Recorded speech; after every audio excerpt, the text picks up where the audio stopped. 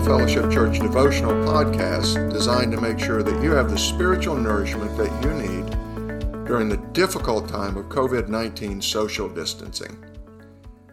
The text we're reading from today is out of the book of John, chapter 18, verses 37 and 38.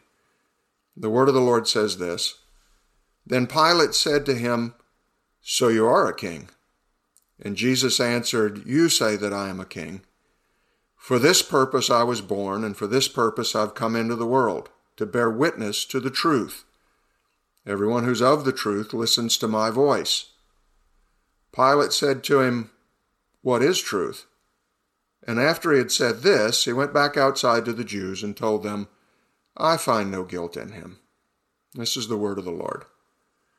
We want to deal with Pilate's question today. What is truth? What is truth? You know, Pilate's question is a question that many people are struggling with in our world today. Perhaps you're like me in this. I can't recall a time in my life when more people were more confused about the simple matter of truth than there are in our world today. Seems that all around us are people who are asking, who can we trust to tell us the truth? We turn on our television to watch the evening news. One expert gives us what he calls facts and is immediately followed by another so-called expert affirming something that's completely a denial of the first speaker's point of view. And we scratch our head and we wonder which so-called expert is telling us the truth. How do we ever get to the place where we can no longer figure out what the truth is? Well, the answer is that we no longer know what the word truth means. So, what does it mean? What is the truth?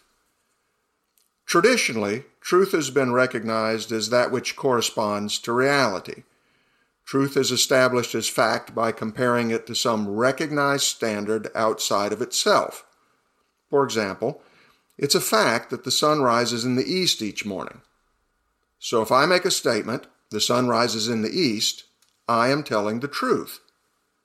Now, under this traditional definition of truth, there's not a plausible way to deny that fact.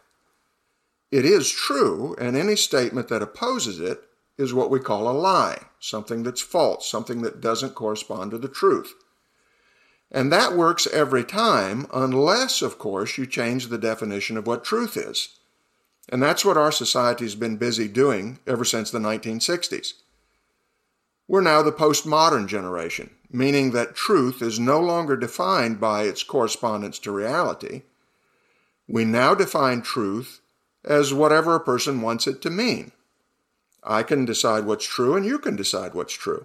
So people make statements like, well, that may be true for you, but that isn't my truth. That's not true for me.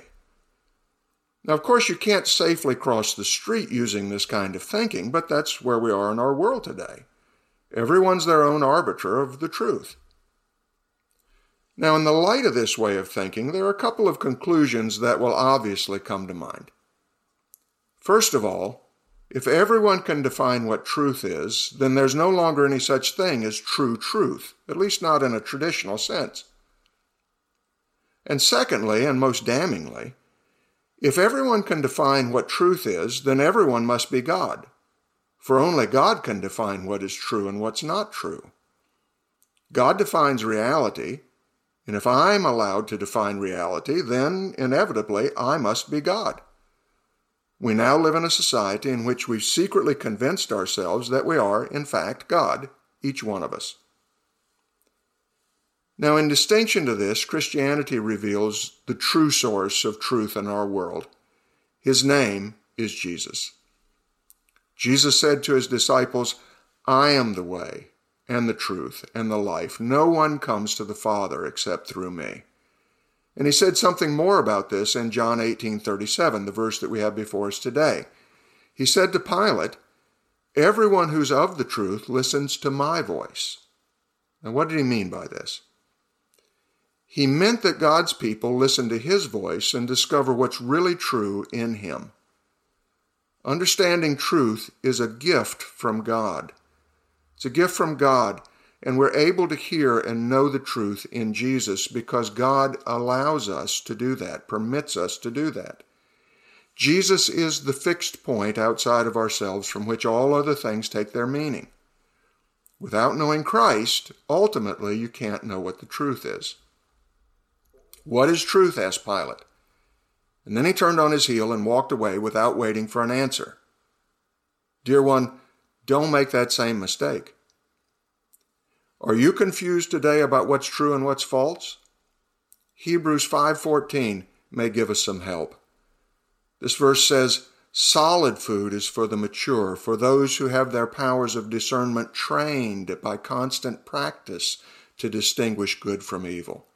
It's constant practice listening to Jesus that trains our minds and hearts to discern what is good or true from what is evil and false. If you're confused about truth today, maybe it's because you haven't been spending enough time learning from the one who is the truth, Jesus. Spend quality time with Jesus, asking him for a heart that recognizes and loves truth. He will answer because he is the truth. Let's pray together. Lord, give us hearts that will not rest until we find our rest in your truth.